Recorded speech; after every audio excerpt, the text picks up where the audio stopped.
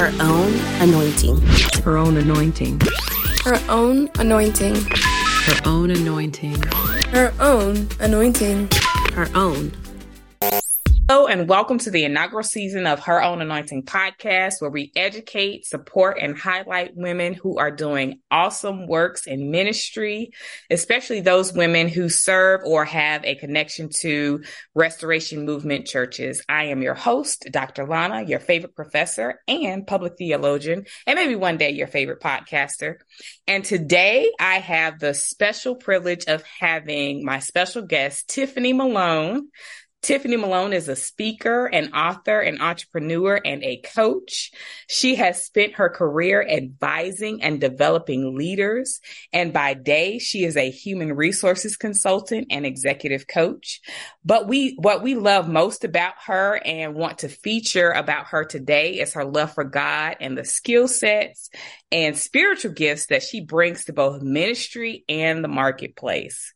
She is the CEO of Bright Eye Coaching and Consulting, and she is a certified coach and gains her greatest joy from seeing Christ's life manifested in the lives of others. She is also a proud wife and mother, and she has been married to Jerome since 2000, and they have two children, Janiyah and Jerome Jr. So help me welcome Sister Tiffany Malone.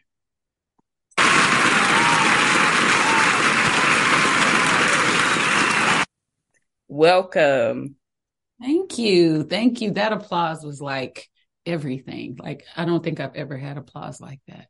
I hope it was.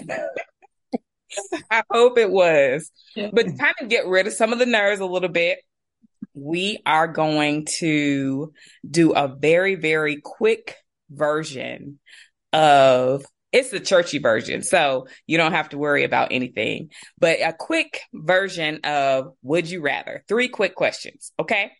Okay. All right. Would you rather hear one of Jesus's sermons or see one of Jesus's miracles? Ooh.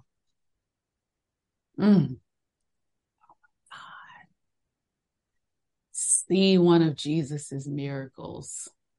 Because So I've got the Sermon on the Mount and at least 4 different kind of retellings of his life and sermons, but there's something about a visual. I have to create in my mind when I read the scripture, but if I saw it, that would mean I would see him.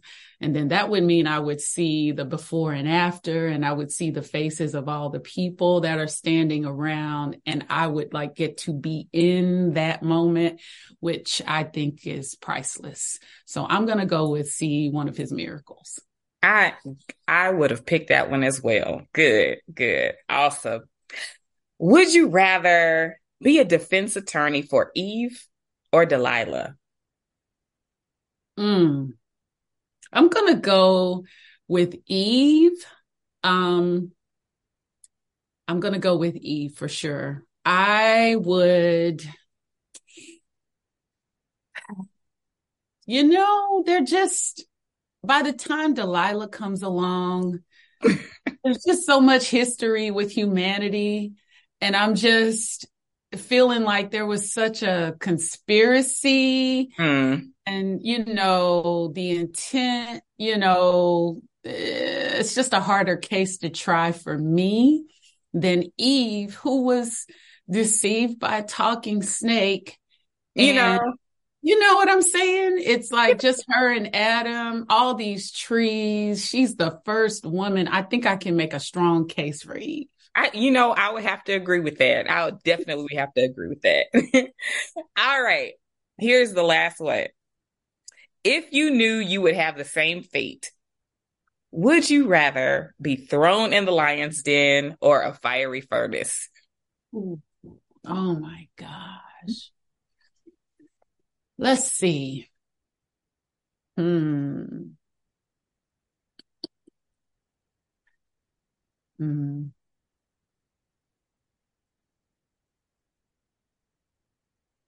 I'm going to go with the fiery furnace Oh, wow. Okay. because of the circumstances surrounding being thrown in the furnace. I love that story. Mm-hmm. It was just, they're similar, right? But Mm-hmm. so much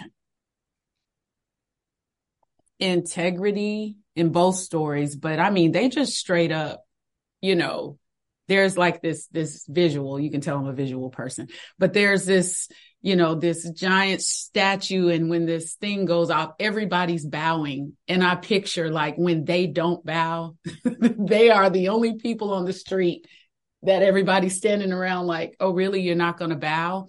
And then they're thrown into the furnace. So everything leading up to the furnace and then everything after the furnace. And then again, I get to see the fourth, which is like the Son of Man in the furnace. And anytime I would get a chance to see Jesus, it would be amazing. So I'm going to go with the fiery furnace.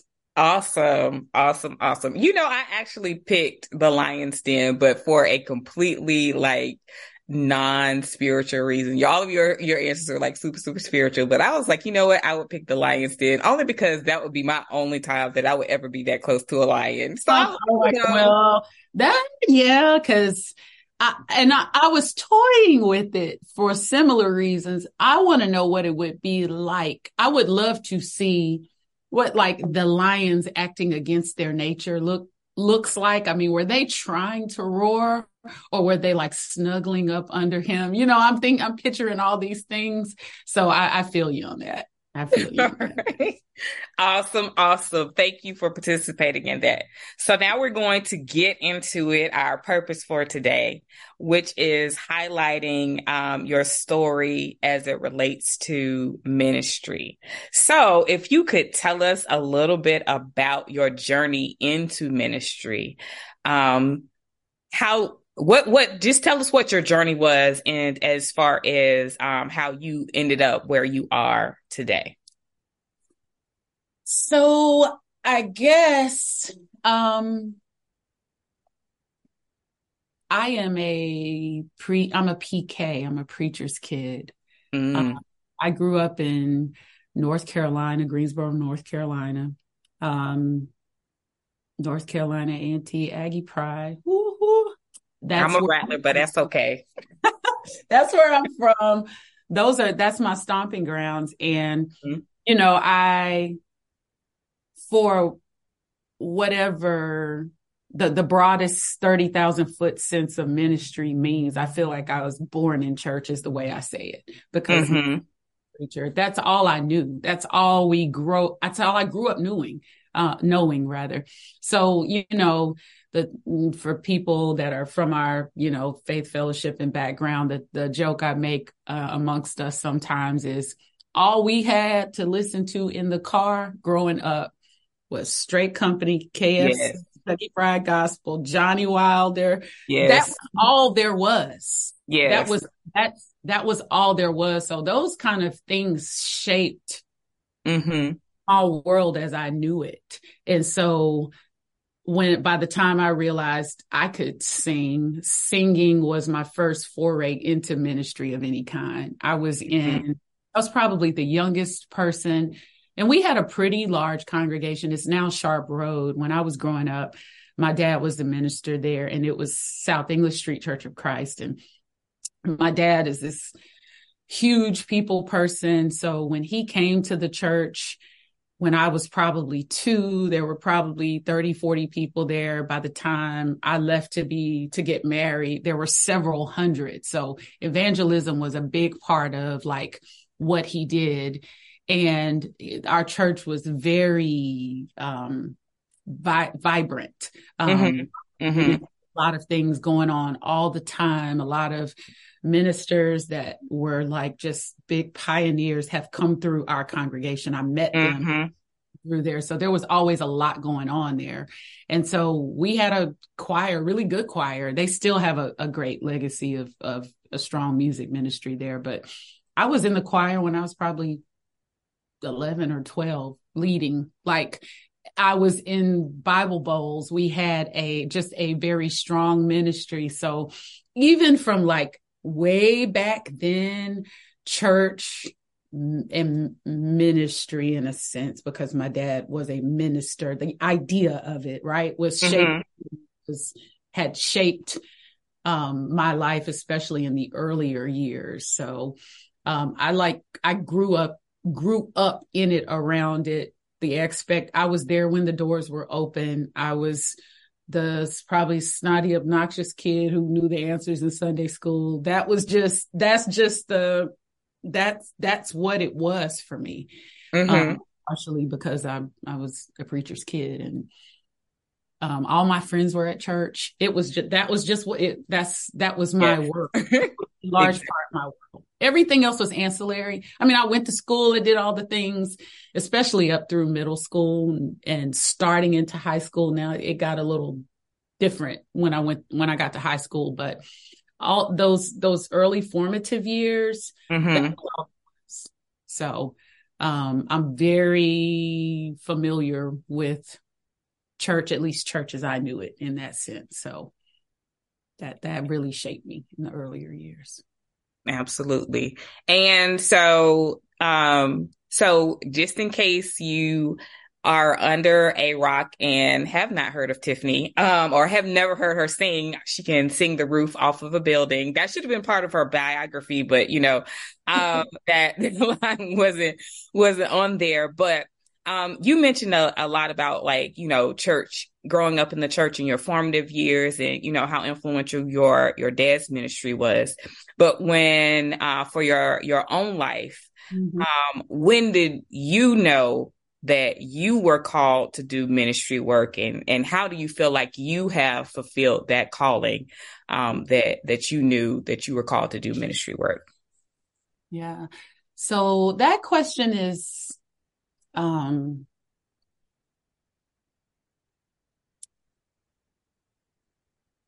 it's not tough. It's just that the answer isn't probably typical, because so much of my formative years was in the way that I was raised and, kind of how I grew up.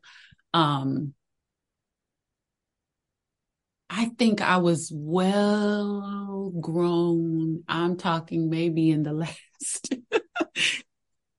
the last 10 years or less, when That's I was called when I came into that. And I know that's a strange thing to hear. I mean, I have grown kids and I've been doing it all along the way. It has, in some way, if you go back to being raised in church, and then I, saw a lot in ministry. At a certain point, I had some really bad pictures of ministry too. Being on the side gives you the good and the bad. And I saw some really bad sides of it. It still was the pod, I guess, or the paradigm that I lived in. When I got married, I married someone who was deep into ministry. It was always what I did. I know that I always loved God. But a lot of, I've always called it the ugly underbelly of it, had to work itself kind of out through me. And it became sort of a point of contention and wrestling with God that maybe came to a head right around a few years ago. And when God and I sort of resolved that, I think that's when I felt called, if you will. Does that make sense? So some of it, I look on those earlier years, even well up into my 20s and into some of my 30s, as really foundations being laid. And I see kind of how God is able to use a not even fully formed me, right? To bless get out of me what he wants while he's still working stuff in and out of me at the same time. And I can, because I know he was doing that all those years, I know he's still doing that with me. But in terms of being called, I would have to say that was just really a few years ago, when I felt that way. What does that look like for me? It was, and I write about this a lot. I write about what I wrote about in the book that I wrote, which I'm sure we'll talk about, is I lay out a path, but it's really the path I had to take. It's kind of that place where one of the things that I lament and that grieves me, that I feel very passionately called to in what it is that I do in ministry, is the disconnect often between, and I'm going to use this term very loosely, church, right? With the real stuff of life, the real tangible issues, stuff and things. And for me, there was always a sense of a disconnect. Some of it has to do with some kind of unhealthy things I probably saw younger. And some of it was just, it never connected. And then some of it might have had to do with the fact that a lot of ministry is lived sort of publicly, right? And so if you really buy into that or get lost in that, you do disconnect what you feel, what you deal with the reality of it. And so I think over the last few years, in terms of the calling, has been more God and me marrying all the things in the foundation he had been laying with every part of my life, like every single piece of it, and how all that, knowing him reconciles all that stuff, and how it's all married. And that is not intuitive. So many Christians it doesn't get married. Does that make sense? It doesn't come together in every area of our lives. Like, God has something to say to all of it, and you have to lay all pieces of the stuff that is you down. You have to give him all of that. That is not, it's not intuitive, right? It's not always intuitive. Your church life and the big things might be, if this is what you say, but there are other things, ways you think, ways of seeing the world, right? The little stuff, the stuff you count up to, this is how I am. It's all that stuff. And he's like trying to dig up and pick at that stuff. And and that stuff becomes the stubborn strongholds that won't, like, you keep tripping over them in life, and you don't know why you keep tripping over them. And finally one day you realize, because I've got this locked behind the wall that says you don't get to come back here, God. And so being able to marry all that was not intuitive for me. That was the path into the calling, if you will. I don't know if that's clear, but that's that. And so even in what I do now, that's, if I had to have a core message, it would, in a word, be, and there's no one word, but you said surrender, I say humility. It's just like, before God, it all gets laid down before God, and there's only his agenda. And I don't mean that in no churchy way. I don't mean that in churchy cliche ways that people think stuff you say is churchy. There is no churchy cliche in my mind anymore, because it's all married. Like, it is what it is. It is what it actually is to me. And it's been one of the most beautiful things to discover, that it is what it is.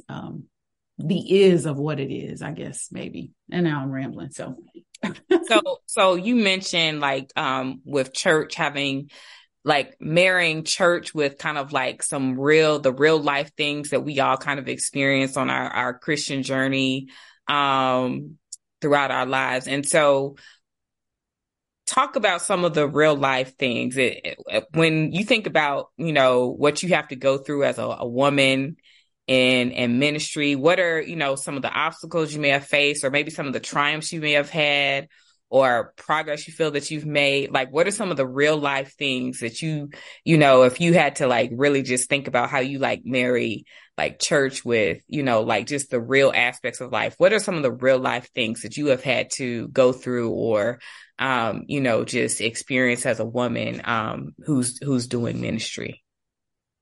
Yeah. So for me, I mean, I'm a woman. I'm also a married woman. I'm a mother. I have, a ministry that's usually woven into, usually, or in the past, it has often been woven into another ministry. There's an aspect of my ministry that stands on its own, right? I've written a book, or, I speak, but there are also other aspects of my ministry. And even that, right? My husband's a church planner. So really whatever I do really impacts him. The pieces of me that are woven into the pieces of other things are some of those real life, are where those real life things tend to come into play. For me, even just the simple stuff like, you may have picked this up about me by now, just in this conversation, and I've known you before this, but I'm not really a quiet, docile person by nature. And so, yeah, so it's not, I'm not the person that has struggled with, not saying what's on. I've not really struggled with not speaking to what's on my mind. I have more struggled with learning to have a meek and quiet spirit at times. I have more struggled with not saying what's on my mind at a time where the spirit of wisdom would have advised me it's better to not speak than it is to speak. And I've learned the balance of that, because I do believe, that among the gifts that God gives his people, right? The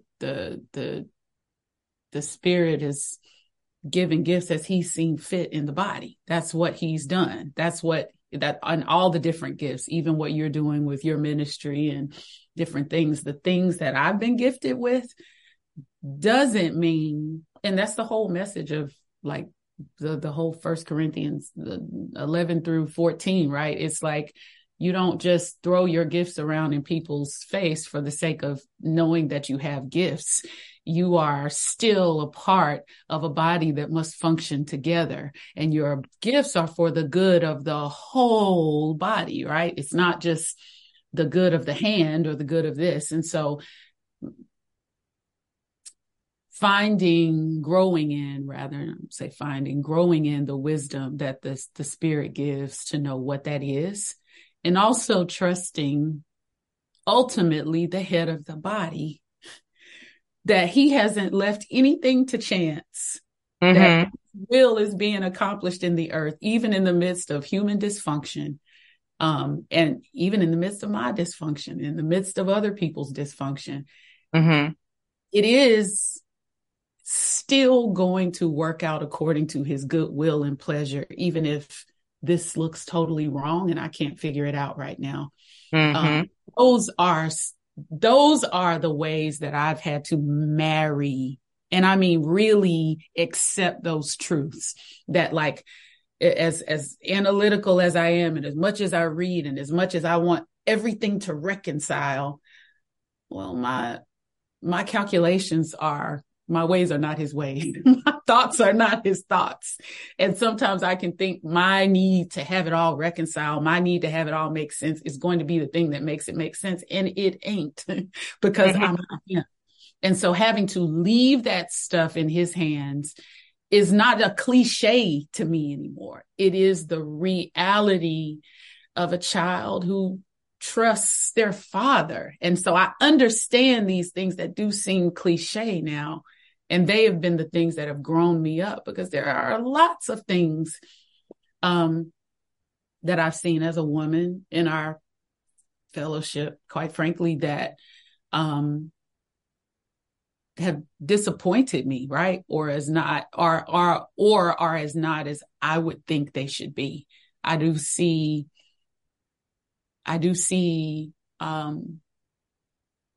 anything specific? Well, I mean, I see extraordinarily gifted women. I meet them all the time. I know them. I call them. They are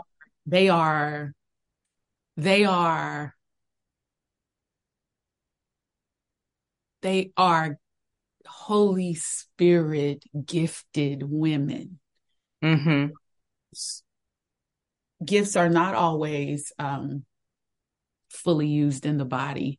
And while on one hand that grieves me, on the other hand, it is a part of the process where I have to recognize God is not aware of that. And his purpose is not going to not be accomplished because of our dysfunction. That has never been the message throughout all of Scripture, or wouldn't be, as my husband preached the other day, the God of Abraham, Isaac, and Jacob, that were all terribly dysfunctional in some ways. He gets his will accomplished either way. So even looking at things that are not as I think they should be, in some ways, I have to step back another step and say, what do I really know about how things should be? And what do I really know from God's perspective about what he's working out with everybody involved in the dysfunction? It humbles me, if that makes sense. It makes me feel less like I have all the answers. On the other hand, I have been really encouraged in some ways in our fellowship by what I've seen some people begin to embrace women in ministry. And then that also humbles me. It lets me know God is at work. I have had some really neat opportunities to do some things, and I've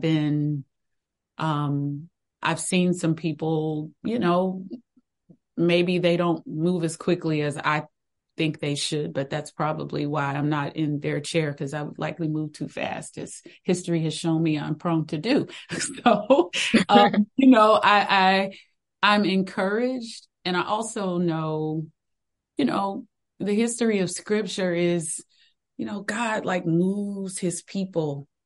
He moves. The whole Bible is God moving his people, right? The whole Old Testament is like he's moving them. It's 400 years in slavery, and then it's even more time. Even when they get to the promised land, he's still moving them along. It's a continuum. It's a timeline, and it's his sovereignty and wisdom to do things his way.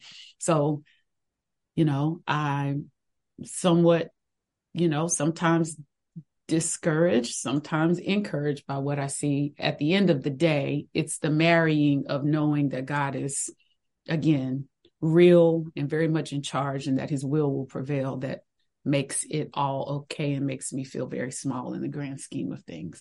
For me in ministry, though, I've had great opportunities. There are times I would just be being dishonest. The me that I am, the me that I show up as, truly and authentically, which if you call me, that's what you get, is usually received well, but not always. And so, okay. Good thing about that is you called me. I didn't bogart my way usually. So, but I do, I always try to move intentionally respectfully. I do believe in authority. We all function according to authority. Every job I've ever done, I've shown up with all my gifts and talents, but I wasn't the CEO until I was, right? Until I had my own business. And at this point, I still answer to my clients and customers. And so authority is a thing of life. And so I believe in that. I honor it and respect it. And I don't think that it has to be something that diminishes what God has given me to bring is to build up the body. Okay. So let's talk about a couple of things that you said. So you talked about like what God has given you to bring to the body. You talked about, you mentioned your book. You mentioned that you speak. Tell us like what ministry projects and assignments you are currently working on or you have worked on in the past. Like give us some specifics about some things that you're doing. We know that you have a book that's out. What are some, ministry projects that you're currently involved in or that you have been involved in the past? So, I have just recently written my first book. I am really excited about it. I'm excited. I get excited every time I hold it in my hand because I think I was holding it in my heart for like a really, really long time. And it always feels really good to bring something into creation, so to speak.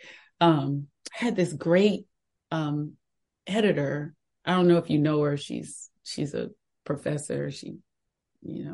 Her name, I think her name is Lana Lockhart. I know her. I don't know if you know her or not, but she was great. I might have met her once. I met her once or twice. Yeah, she does a good job.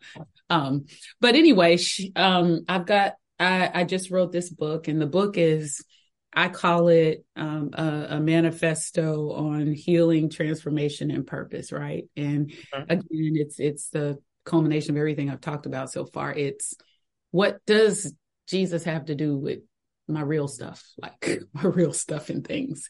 And it's the marrying of all that is ministry, church, Christendom, blah, blah, blah, to all the real corners of my life, and your life and our lives, and what I think, how I think God wants to touch all those areas.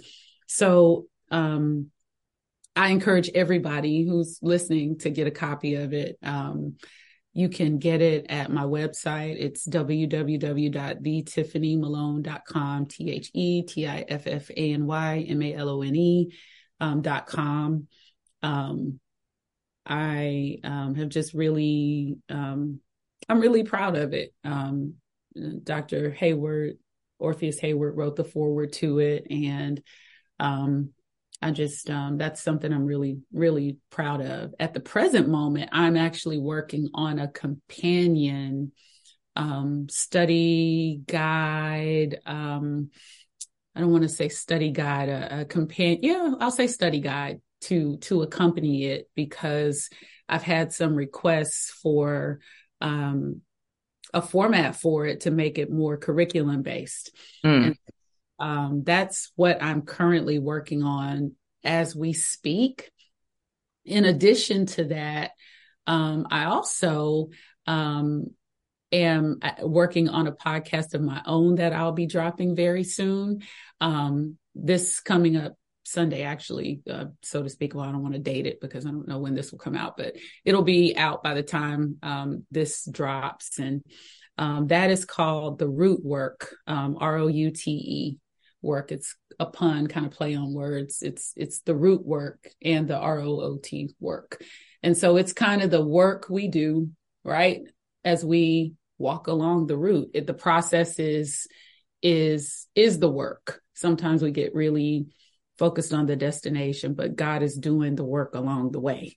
And it's the work he does. So it's going to be probably first season. We're getting, so many episodes under our belt. So we'll be dropping one every Sunday night or so.